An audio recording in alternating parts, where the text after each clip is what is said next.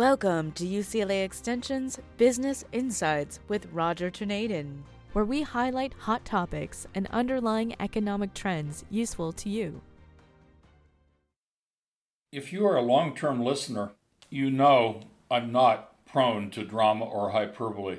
But the U.S. and global economic environment are both beginning historical downturns that cannot be mitigated this year or next through Federal Reserve or other central bank monetary policies. Let's remind ourselves where we are at the end of August. Western Europe, as well as the United States, are already in recession, and that recession will deepen substantially based on severe energy shortages and spiking costs. The spiking costs, however, won't relieve the shortages. They will just make sure that the wealthiest families and companies get heat and power this fall and winter, particularly Europe. Due to natural gas supply shortages and prices this year that have already increased by double, triple, or quadruple, depending on where people live. Additionally, many fertilizer producers are shutting down their production facilities, with farmers globally unable to pay the historically high fertilizer prices. Grains are only in significant global shortages due to the Russia-Ukraine war, but they are unaffordable by many in the world's populous third world countries. In the short term, that is weeks to a few months, the U.S. is somewhat insulated by a strong dollar resulting from our higher short-term interest rates, which attracts short-term capital inflows. But Western Europe may catch up soon on interest rate increases, pausing or reversing the U.S. dollar strength. Countries, including those in Europe with energy shortages and those with food shortages, or both, will become less stable with global alliances changing, and not for the benefit of us. Don't be distracted by the politicians and media that continually trumpet that we have low unemployment, so all is okay. All is not okay. Historically, with almost 100% reliability, low unemployment comes just before a recession. During a typical 1 to 2 year recession, unemployment shoots upward, with companies focusing on layoffs in an attempt to keep their profit margins. But we're facing much more than a typical recession. It's far worse. First of all, this is the first time the Federal Reserve is increasing interest rates and aggressively selling their U.S. investment portfolio securities during a recession. Secondly, house prices are highly vulnerable to a substantial decline, and they're beginning to occur in many U.S. markets due to both higher mortgage rates and inflation eating away at families' disposable income and thereby not qualifying them for new higher cost mortgages. Number three, little if any new job creation is occurring, and actually has been occurring, as companies cut back from already low new investments. In recent years, companies have deployed their monies at historically high levels to buy back their own stock rather than investing in new plant and equipment. And keep in mind, this new investment is what drives new job creation. Finally, in terms of highlights, sales and profits have already started to decline at rapid rates. For example, the FANG stocks, Facebook, Amazon, Netflix, Google, also to a degree Apple and other large high-tech focused companies, sales are actually down for the first quarter. There's no sales growth quarter to quarter. That's the first time this has happened in over 2 decades.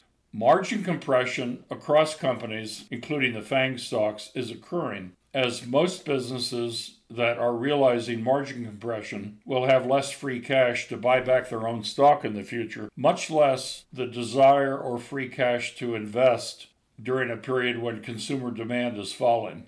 So a rebound in a number of the stocks that are based on very high growth rates, a rebound in investment by companies, which has not been the case for a long time, many years, is not going to happen this year or next year, in my opinion.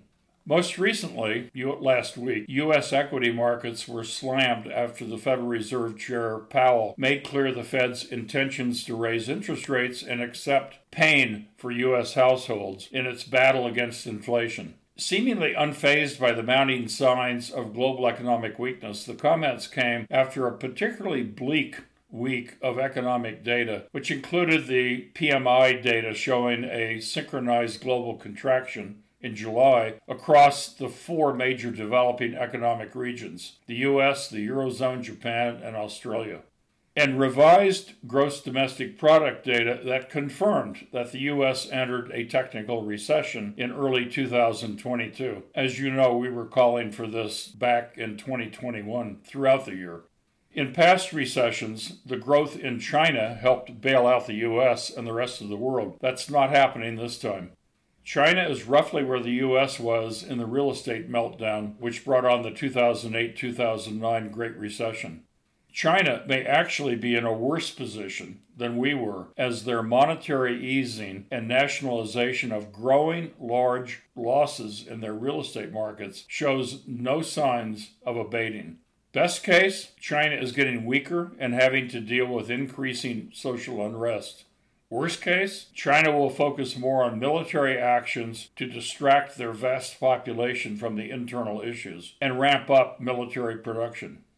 Let's spend a few minutes on Europe's energy issues that will importantly dictate social unrest in traditionally stable and pro-U.S. economies.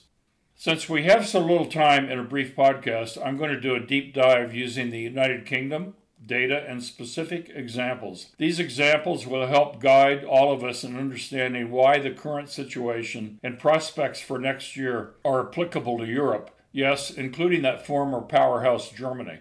Energy shortages and prices are, in my opinion, the most disruptive since the World War II environment. And like World War II, they will have an impact on the U.S. both directly and indirectly, as we'll summarize. Imagine this scenario, which is 100% true, based on actual and expected data trends. We're going to focus on the UK, but consider how this affects all of Europe. A most recent 80% rise in the United Kingdom's cap for consumer electricity and natural gas bills this fall will drive millions of households into energy poverty this winter as the worsening cost of living crisis increases fears of recession. The chatter today among British people is the energy regulator Ofgem. Ofgem, O-F-G-E-M, is the Office of Gas and Electricity Markets. Ofgem has approved a rise in the cap on power bills to a record, I'll translate into dollars, $4,189 per year beginning October 1st, that's a month away, from $2,330. So they're expanding their cap on bills to consumers by 80%. This cap is expected to rise to $6,427 by January and $8,594 by spring. So that's 3 to 4 times increase in utility bills for the UK consumers. You can expect this also, in my view, for most of Europe. This is all due to skyrocketing wholesale natural gas and electricity prices caused by declining Russian energy supplies to Europe. In other words, a lot of the sanctions have backfired, particularly when one is considered that Russia is earning the same or more amount of money on energy sales than they did before the sanctions. They're just selling their energy to different countries than those who have placed sanctions on them. That we talked about in prior podcasts. So the bill shock for Europe in household energy bills is locked in right now. Not going to change. And an increase of this much, according to Peter Smith, Director of Policy and Advocacy for the National Energy Action Organization, this increase gives households no wiggle room in their consumption expenditures. And he goes on to say, come October, low-income households will simply not turn on their heating. Reuters spoke to one British resident, Philip Keeley, who said, the cost of living has increased, and yet we are still expected to live on the money provided when there wasn't a crisis. The fact is, I can either have my heating or I can eat. The higher energy cap rate I mentioned will push inflation in Britain to even more elevated levels, as the UK economists at Citibank warned very recently for CPI inflation in the UK. It was actually given a number that CPI inflation in the United Kingdom could reach 18.5% in January due to soaring energy prices. Again, these energy prices are locked in. In the United Kingdom, the last time the Consumer Price Index printed above 18% was during the stagflationary years of the mid-1970s, more precisely 1976, after an oil supply shock led to soaring energy prices worldwide. Currently, the UK CPI stands at 10.1% as of July, but the first time in 4 decades as households crumble under the weight of the new cost of living crisis. Inflation is at decades high and has pushed the UK Misery Index, an economic indicator to gauge how the average person is doing, to 3-decade highs, a sign that discontent is not only emerging but growing. It's going to be horrendous, said Bill Bullen, Chief Executive Officer of Utilita Energy, which supplies 810,000 homes in the United Kingdom. We are going to see a big increase in people struggling to pay their energy bills. By the way, we're actually seeing this in the United States right now. Last winter's cap was 1,277 British pounds, but that was before the European leaders sanctioned Moscow for the invasion of Ukraine. With the cold season just a few months away, power prices are already at record highs as Russia's Nord Stream 1 natural gas pipeline to the Western European bloc is shut down. UK natural gas prices are also hyperinflating, up twice, 3 times, 4 times. This is today. This winter could be one of the darkest decades in United Kingdom households. The government has provided billions of pounds to support families, but that may not reduce the growing discontent and needs. Resistance is growing as more than 116,000 irritated people have pledged not to pay their electricity bill this fall when the new price cap begins in a movement called, quote, Don't Pay UK, unquote. Ofgem just passed a debt and death sentence on millions, according to Reuters. We've been left with no options but to refuse to pay. And that's from the anonymous group that I had just referenced. Let's move back to the U.S. in more ways than one, but let's talk about the United States. The Fed has no choice, for it is blamed by politicians because regardless of whatever they do, the Fed has to neutralize inflation as a part of their charter. An impossible task when the real cause is shortages. So I'll say again what I've said in prior podcasts. The Fed is left with the very unpopular duty of dropping demand down to meet the supply. In past inflationary periods, it has been an excessive demand from consumers, been met by increased interest rates and a cooling of the economy. This is not consumer-led this time. This is shortage-led. Unfortunately, the Fed has only one tool, and that is the money supply, and that is not an effective tool against shortages. Because prices have risen for the reason of shortages, everyone else is using that excuse to push prices higher. I'm sure everyone on this podcast has heard, well, my prices had to increase because of COVID, right? So that excuse is really handy, and it's being promulgated. And Powell's response is, quote, these are the unfortunate costs of reducing inflation. And that is increasing unemployment, which is going to happen, it's started, and decreasing job prospects in terms of new job creation. Actually, Chairman Powell said at Jackson Hole last week that a failure to restore price stability would mean far greater pain. So in my view, I was expecting a pivot by the Fed after the September increase, which I totally expect to be 75 basis points, could even be more. I'm not expecting a pivot. I'm expecting a severe recession. In the 60s and 70s, inflation led to higher unemployment rates. The reasons were slightly different, but the mechanics are strikingly similar. And we can look back in the 68-69 period. We can look back, and I have to leave it to you to do that if you want to Google it, the 73-74 period, the 79-80 period, very similar cases. Now, if we go back to today, the U.S. job opening is recorded and available to you on the internet. The U.S. job openings have actually dropped for the prior quarter, and that's the beginning. in my view, of the unemployment that's going to be an issue over the next 6 months to a year and more. U.S. strategic petroleum reserves, past periods when the reserves have been decreased to fight oil prices, and we go back to maybe the 1990 period, the 2000-2001 period, even the 2010-11 period. For a period of time, sales were made from the strategic petroleum reserves.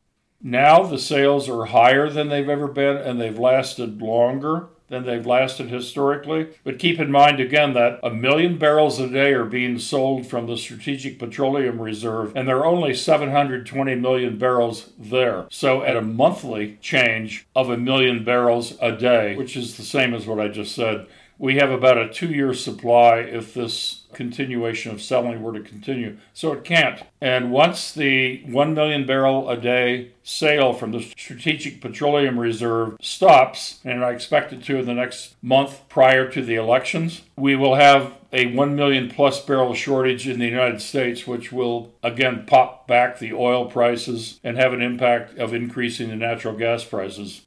Natural gas prices, by the way, have already started back up. They're now at historical highs after declining for a month or so, which means that the ammonia and hydrous ammonia and fertilizer prices are going to be ramping up to new highs soon. So there will be a knock-on effect. This is in an environment where corporate layoffs have started. Not only did Peloton reduce 2,000 employees several months ago and another 2,000 in recent months, but Ford has announced almost a 9,000 employee reduction. Carvana has announced a 2,500 person reduction, and other companies announcing reductions include JP Morgan, Netflix, Wells Fargo, Robinhood, Vimeo, and many others. So this is just starting, so I would keep my eyes on that. Last point, stock market, the tech bubble in the year 2000, after the peak of at that point in time, the high-tech stocks, which were, again, 6 or 7 companies that made up a large part of the Standard & Poor's index then. The drop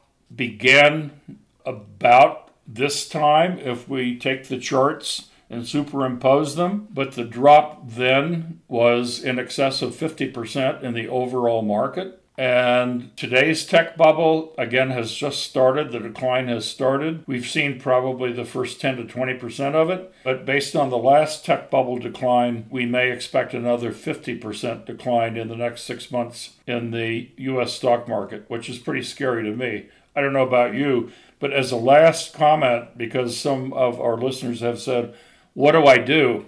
Great question. And I've answered that I would get out of debt, I would accumulate cash, but I would add one more item now. I would look at the high dividend yielding stocks, and I would look in these sectors. Energy sector, the dividend yield for the whole S&P sector is running about 3.3% a year. That sector is still underappreciated. I would look at stocks, or I would look at exchange-traded funds that focus on energy stocks. I would look at funds that focus on real estate stocks. Their dividend payment across the S&P real estate sector is 3.1%. Utilities pay 3% dividend. I would look into those sectors for my portfolio weighting for the next 6 months to a year, maybe longer. And I would minimize, or I would take down investments that I would have in consumer discretionary and information technology, the industrials, and even healthcare. Right now, these sectors pay dividends that are far less than energy, real estate, and utilities. They are in the 1.5% to 2% dividend range. So I would reallocate or reweight my portfolio. See you in 2 weeks. We'll have much more to report, much more to talk about. Be careful, protect your capital, and stay alert, and watch the upcoming reports on job creation or lack of, on unemployment growing, and the housing market, which is falling pretty rapidly now. It won't fall rapidly in all markets, but across the United States. Just look at some of the highlights, and I would advise against listening to the spins of a lot of the talking heads in the media that promote that, unemployment is low, so we're in a strong economy. Not true. Take care. Be sure to email us at rtornadin@uclaextension.edu on more specific questions, which we will answer either personally or select as part of our future podcast. Hosted by Business and Legal Programs Director Roger Tornadin. This podcast is presented by UCLA Extension and produced by Jamie Moss at Studio 10960. These podcasts are made for educational purposes and are not financial advice. The goal is to educate and provide resources on focused economic and job trends with the latest support research so that you can make more informed financial and career decisions that best suit your personal needs. UCLA Extension offers more than 5,000 online and in-classroom courses taught by over 2,000 leading practitioners to help you get from here to there. For more information on this podcast or our financial and legal programs, please check us out at www.uclaextension.edu. We know it's about your life, not just your money.